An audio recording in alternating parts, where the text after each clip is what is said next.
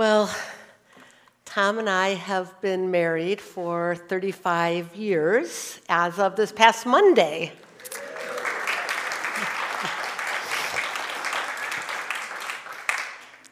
Are you thinking that was an accomplishment for me? Was that personal applause or was that... Well, truthfully, we've had our share of fights over the years, but that said, 35 years is a long time, and there are a lot of ways in which Tom and I have rubbed off on each other. I have been shaped and influenced by Tom over the years more than anyone else. I have internalized some of his thinking processes, how he thinks, some of the questions, the kinds of questions he is quick to ask in certain situations. There is a real sense where Tom lives inside me. His voice lives in me, his love, his way of being in the world lives in me. And we were talking about this the other day, probably in light of our anniversary.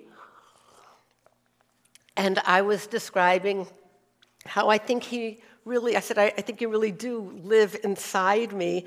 And he said, oh, well, you live inside me and I hear your voice often. And he gave me a quote in Tom form that I will read to you. He says, "There is a fine line in my mind between helpful evaluation and critique." Actually not, says Tom, if I'm honest, because I can see all critique, whether of systems or persons, as helpful evaluation, especially when one's critique tends to be 100% accurate. My wife, however, has always felt differently about this social behavior.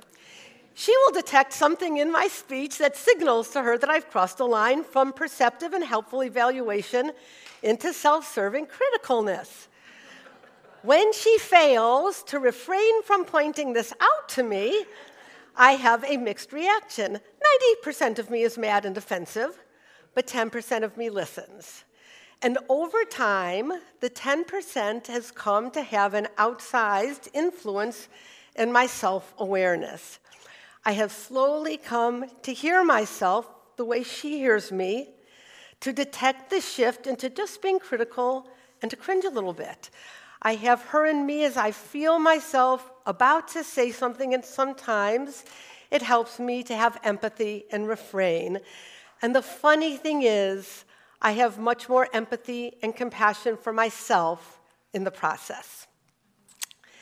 Well, this morning, I want to look at what Jesus said when he said, "I am the bread of life," and why Jesus thinks it would be a good idea for us to eat his body. Now, we understand this symbolically, but still, what does it mean? Why did he say it? Why would it serve us to have Jesus in us? And the scripture I'm looking at this morning comes from John chapter 6. I'm going to summarize the first part, and then we'll look at portions of the latter part, which tends to be a little bit more confusing. So the first part, many of us are familiar with the feeding of the 5,000. Jesus is out teaching the people. The day is getting late, and at some point Jesus says to his disciples, we have more guests than we expected. What are we going to do? We've got to feed these people. Now, my guess is that the disciples are thinking, we didn't tell them to come. Like, they're responsible for themselves. Let them get their own food. And honestly, all things considered, I might be thinking the same thing. One of the disciples kindly explains to Jesus that if we were to purchase food for this entire crowd, it would take at least half of a year's wages. Like, that's a lot of money, Jesus. Another disciple shows Jesus a boy who has 5 loaves of bread and 2 fish. Now, I'm not sure what he's thinking because the scripture doesn't say. Is this an act of faith? Like, look, Jesus, we have enough food for a couple families. Like, you can work with this, right? Or is he thinking, we have 5 loaves and 2 fish, Jesus. This is crazy. But people estimate that with women and children, there would have been 20,000 people present. Jesus apparently, nonplussed, blesses the bread and fish, the boy's limited resource, and it is multiplied to the extended community. So this is a good trick, and the people are amazed, and they think, wow, this man is a great prophet. And they're so swept up by what this would have looked like, wait, did he just feed 20,000 of us on these 5 loaves and 2 fish? And they're so activated that they decide that they will take him by force to make him a king. Well, Jesus isn't thrilled by this idea, so he escapes the crowd to the other side of the lake, and how he got to the other side is another story that we'll save for another time. But we're picking it up now in verse 25. It says, when they found him on the other side of the lake, they asked him, Rabbi, when did you get here? Jesus answered, very truly, I tell you, you are looking for me not because you saw the signs I performed, but because you ate the loaves and had your fill. In other words, you didn't come all this way because you recognized God in the signs that I performed yesterday. You came because I multiplied food and you're hungry. Now, to be clear, I'm not judging these people. They are poor. They're existing in corrupt systems on every side, ones that are continually exploiting them. But Jesus is trying to show them something beyond, something in addition to physical food. So verse 27, do not work for food that spoils, but food that endures to eternal life, which the Son of Man will give you. For on him God has placed God's seal of approval. Then they asked him, what must we do to do the works God requires?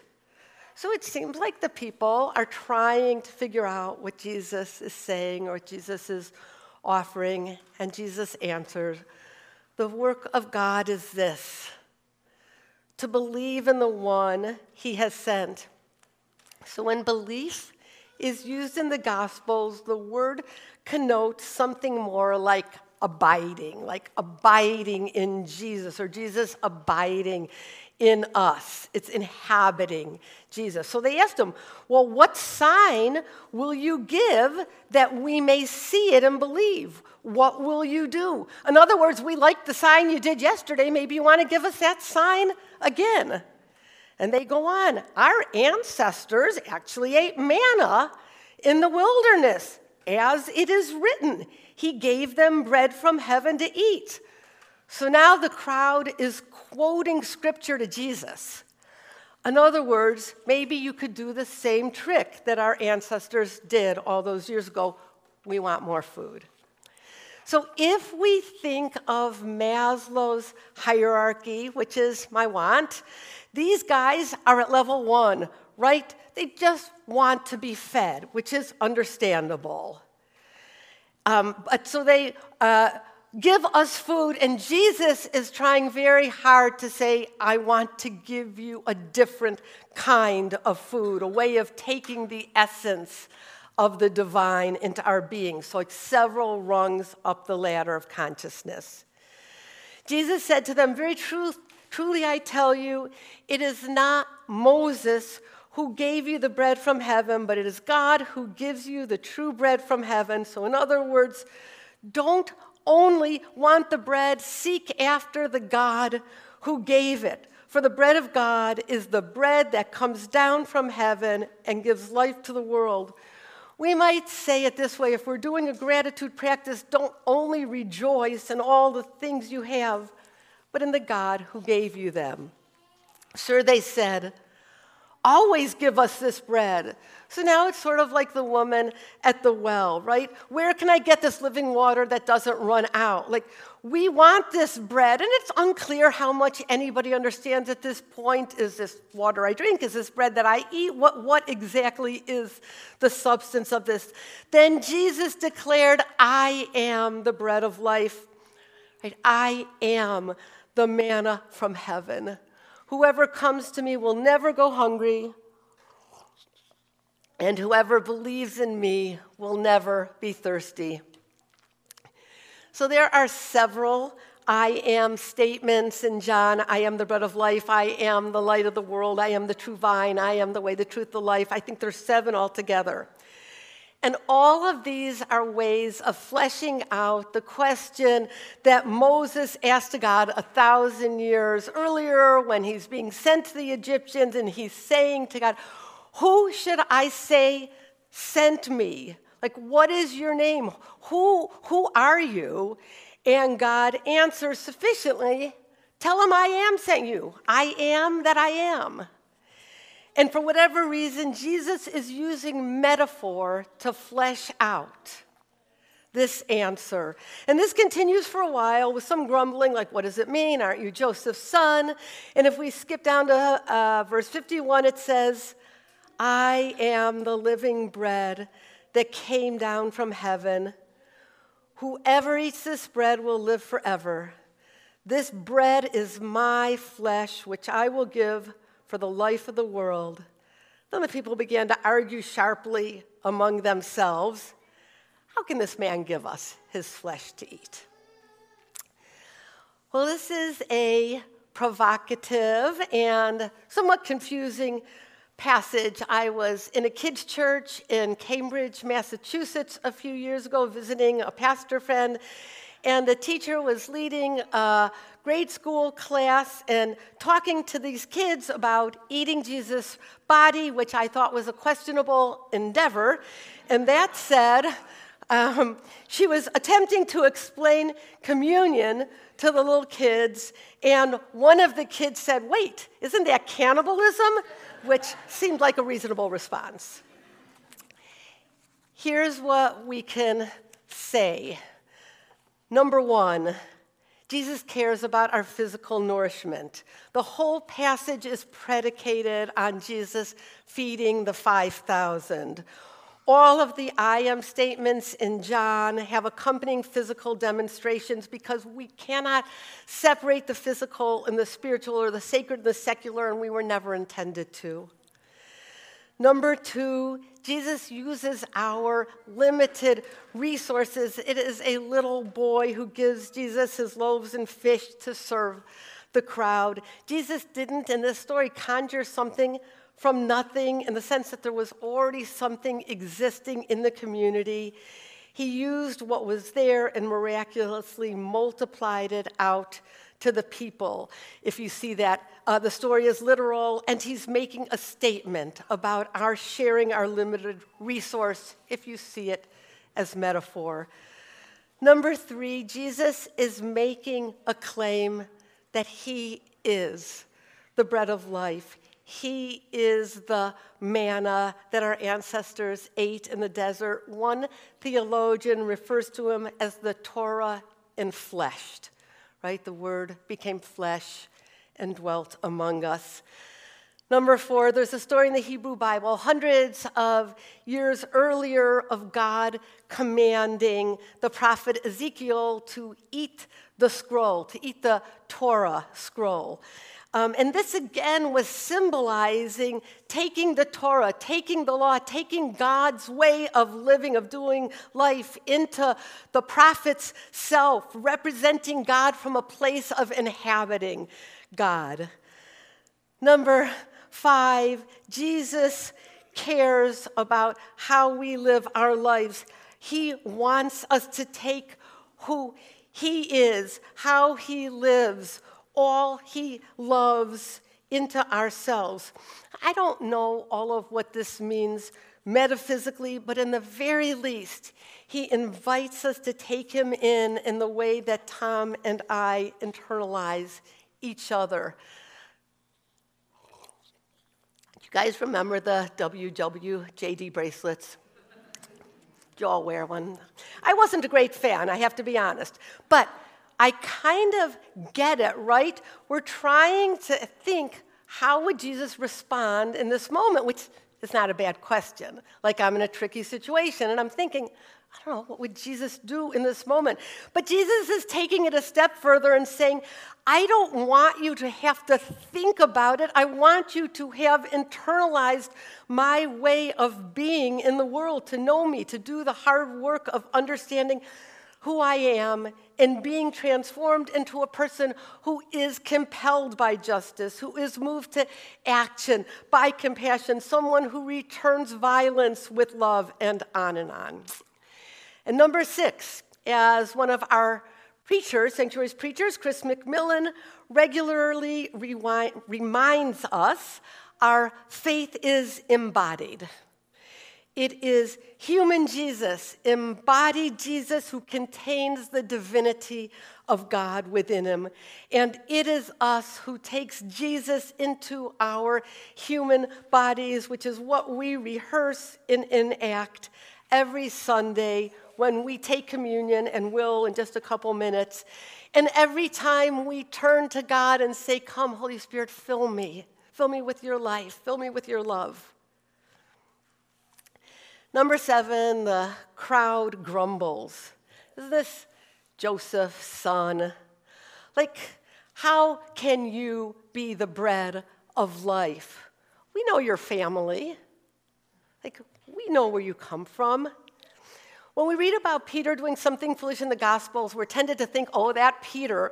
But Peter is actually representative of the disciples, or representative of the traps that any of us can fall into. And in the same way, when we read the crowd, we aren't intended to read it as, oh, those people 2,000 years ago, hard time recognizing God. We could say that we are those people. We can say that it's hard for any of us to recognize the divine in our midst, and that is a lifetime endeavor for all of us, beginning to see God in the world around us. So I have 2 thoughts to end with, and they're both entitled Consume. Number 1 is consume God. So Jesus is saying, in every way he can, internalize me, take me into you, take my human person into you. What makes his statement so audacious is not the invitation to eat my body, though if we take that literally, it can get a little challenging. It has tripped up a lot of people over centuries. But what makes his statement scandalous is that it's relational, that it's social. People were expecting law. They're expecting doctrine. But this is primarily not an intellectual endeavor. It's not memorizing. It is not theological. It's subjective. It's interactive. The central act of Jesus is calling people to engage with knowing a human being. When I say that Tom is in me, that his voice is in me, that his thinking is in me, it's not because 35 years ago I set out on a plan to memorize him or internalize him. We've just spent enough time together for me to know him. Every dinner, every trip, every conversation. We share friends and losses. We share our 5 kids and their spouses and their 4 grandchildren, our 4 grandchildren, and on and on. I know what brings Tom joy. I know what makes him happy. I know he loves his work as a psychiatrist. I know he resents legislation that limits services to the chronically mentally ill. I know he's curious. I know he loves learning and he can't stop. I know beyond knowing that he loves me. I'm using Tom as an example because, in part, I have it on my mind since we are celebrating our 35th anniversary, and we decided we were going to celebrate it for the whole year.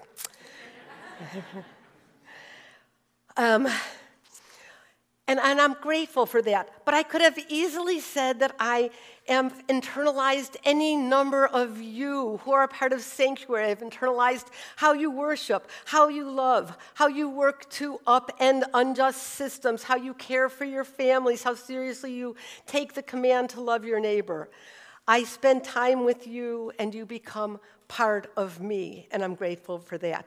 There are infinite ways for us to connect with God, right? There's models for listening prayer. There are models for praying the Psalms. There's models for contemplative prayer, models for meditative prayer, prayers of lament, prayers like the Examen that ask us where we experience God this day, which is worth any of us. It takes us a couple minutes right before we go to bed. Where did I see God in my day today? And it's worth noting.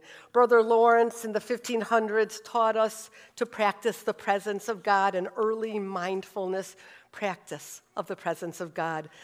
There are so many ways to eat the scroll. Our longest lasting Bible study is a small group called Psalms Group in Sanctuary. The group started as a Bible study years before the pandemic, studying the book of Genesis. Is that right?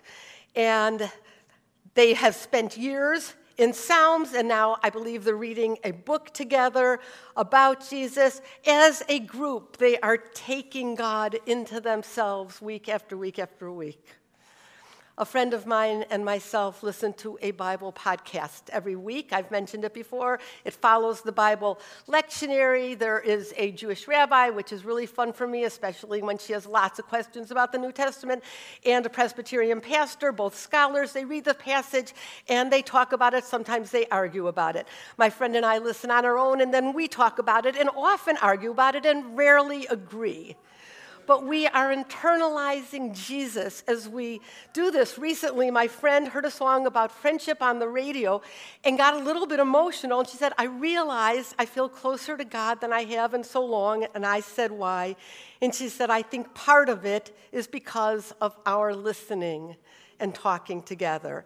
And of course, we find God everywhere, in work, in nature, in friendship, and in justice.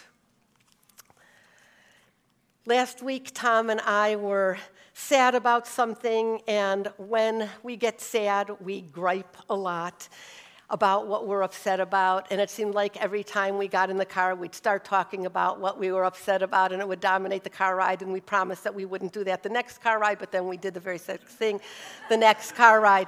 And then we were going out on a date, and we could both anticipate how bad this date was going to be because we were going to spend the whole time griping about this thing that we were upset about, and one of us had a brilliant idea on the way, and we decided that we were going to spend our entire meal only talking about, our entire date only talking about what we were grateful for. And if one of us kind of slipped back into I'm still kind of sad, we were going to gently go back into gratitude mode.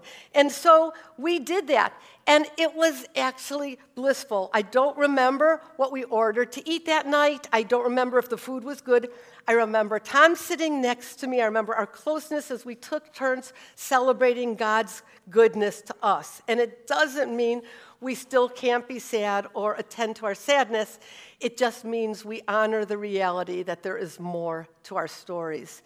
And I'll end with this. I've alluded this to already, but broadening the notion of consuming God to consuming the people we see God in our lives. One friend said to a friend of hers recently, I don't claim to know what God is like, but you embody all I hope that God is.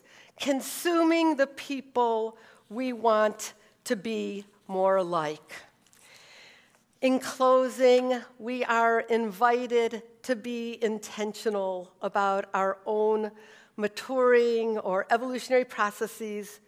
The people we become depends on the scrolls that we eat. So we're just going to literally take 20 or 30 seconds, and we're just going to ask, how do I take God? How do I take Jesus into myself? And if you want to think through, are there practices I might want to add? Or, oh boy, I love what I do. This is wonderful.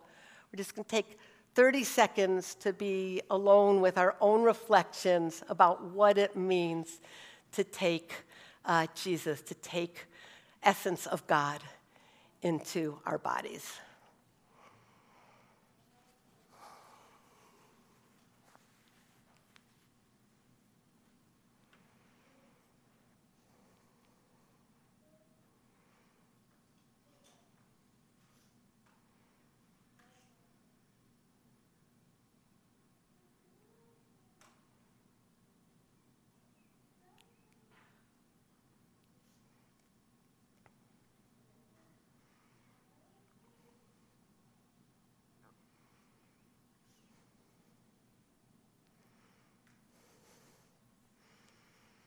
Jesus, make us a people who internalize the goodness, the kindness, the justness, the compassion, the expansiveness, the love of God.